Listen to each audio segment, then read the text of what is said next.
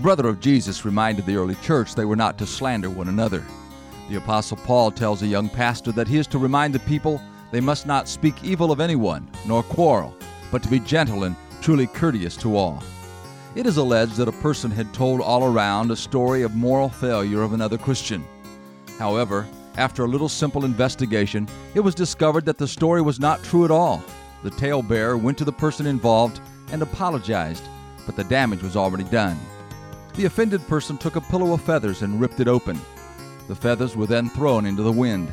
After this, the slanderer was asked to collect the feathers and put them back into the pillow.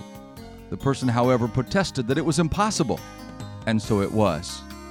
The object of the illustration, of course, was to demonstrate that just as it is impossible to gather all the feathers scattered to the winds, so it is impossible to gather all the false stories that may be told.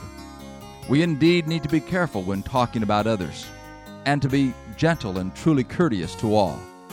The golden rule is surely good advice when speaking about others. This is Bill Hostler with today's Key to Confident Living.